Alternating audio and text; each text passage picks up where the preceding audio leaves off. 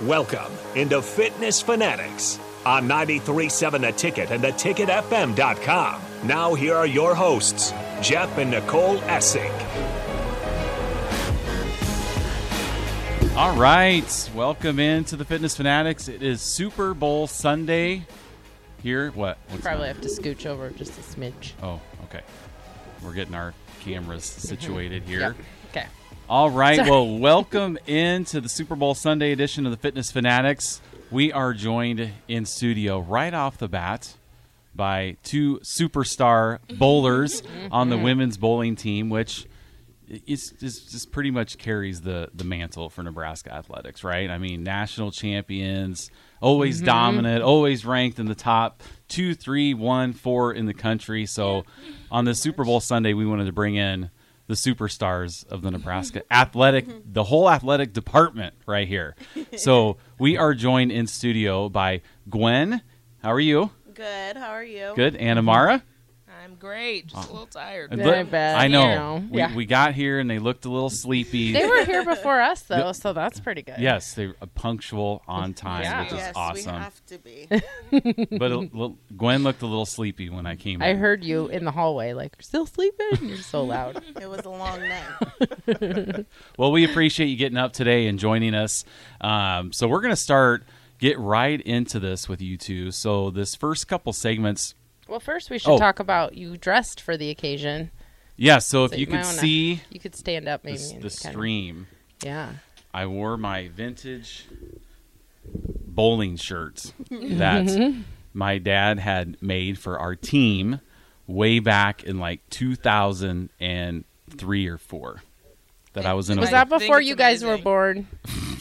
I was born in 2000. Okay. Me too. Okay. I was about 3 or 4 years old by then. Yeah. Harrison, I got a little static in my. Is that because of Yeah, this? same. It's like. Okay.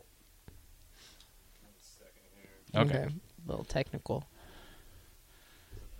Now I hear can nothing. Still hear it.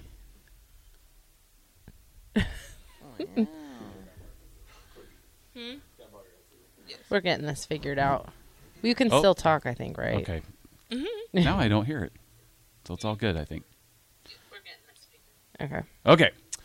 I think the whole system was just blown away by this cursive, my name written in cursive on I this think shirt. so. Yeah, there's a cool little detail on the sleeve, too, I Oh, think. what?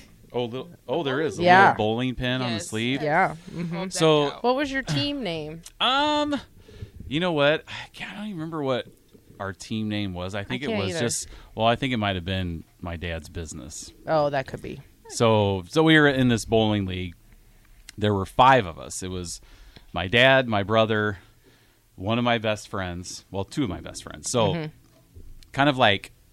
was kind of like the perfect team makeup. So I'll explain this, all our averages, and you can let me know if you can find a better team of 5 to do this. So like my brother, my dad, and I all averaged about in between 160 and 170. And this is like a handicap league. Okay, like I was about to Okay, so say, you Yeah. have a good amount. yeah, 210 with a little handicap. So, and then one of my buddies bowled in college. He was a bowler at Boise State, and he averaged like 230. I mean, it was just he was amazing. Okay. So he was kind of like the anchor, right?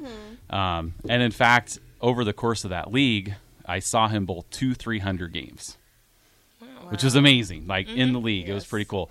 The first one, I saw him, he had bowled a 299 once. So the first attempt, he left the 10 pin, and then he bowled 2 300 games. So he was the anchor. And then I had my other friend, who he stood up when he got to bowl. He had this big arm guard, right? I mean, and you get in there, and you would think he looked like Walter Ray Williams Jr., right? Getting ready to bowl. Like, he had it all. He's decked up. But his average was like 90. So we had like the high handicapped, no handicap, and then us 3 average bowlers in the middle. So, but we actually won that league. And what was really funny, the funniest part of that whole season was when we bowled the commissioners team. My buddy Matt, who averaged like a 90, like literally bowled a 200. Wow. Oops. And the whole game were like, oh my gosh, they're just going to investigate us for tanking, Yes. sandbagging, all that stuff. Yeah. Do you two ever get in a game? Well, now you don't have handicap, right? No. No. Okay, No. it's just straight up. It's scratch. Who's all the the best? time. Okay. Obviously. Well, we'll get into the intricacies Yeah. of bowling here a little bit later. But I first want to know, because I think it's so interesting. Like, I'm sure, Gwen, we'll start with you. You didn't just roll out of bed when you were 3 years old and be like, I want to bowl in college.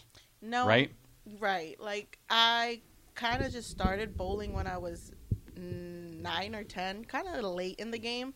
But it was just because my brother started bowling in high school. Okay. And I'm very competitive, so I wanted to beat him. So I was like, I'm going to join too. Okay. Yeah. That's pretty much how it started. So where are you from? Like, where did you grow up and go to school? I'm from Hawaii, Okay. and I went to school at like Leluhua High School. Okay. Yeah, just in a small town of Waihoa. All my schools were just right there. Okay, so how did a gal from Hawaii end up in the middle of nowhere in the Midwest Yeah. in Lincoln, Nebraska to bowl for college? It was because of Coach Straub, actually. Like Coach Straub and Coach Klumpa, they found me on YouTube because I did put a recruitment video out on there, and they contacted me one day, and they're like, "Hey, like this is Coach Straub from Nebraska, University of Nebraska." I was like, "Hey, yo, like I like this team because like I would always see them during the national championships and everything on ESPN." So I was like, "Hey, yo, like." Am I actually going to go bowling for college? Right. Because I was actually heading to softball practice. Like, I just got out of my car to start practicing, and I got that call, and I was like, hey, hold on. I'll be right there. Just give me a minute. Right. But, yeah, that's pretty much how I got recruited. So did you, like, take official visits? Like, you know, because I think most of us in that, like, follow sports, you know, we're mainly like, football and basketball. So we all kind of know how that recruiting goes. But like when it comes to bowling, or when we had Reagan and Kenzie on swimming and diving, it's like, you know, how did that whole process work? Did you have multiple schools, or how did that all work? Well, at the point, I didn't have multiple schools. I was still deciding if I wanted to do like bowling or softball. So I was kind of just reaching out both ways. And then they asked me to come on a recruitment official visit. And I kind of was like, okay, like, sure, why not? Like, I want to see the school. I want to see what's about, see if I'm actually going to like it out there.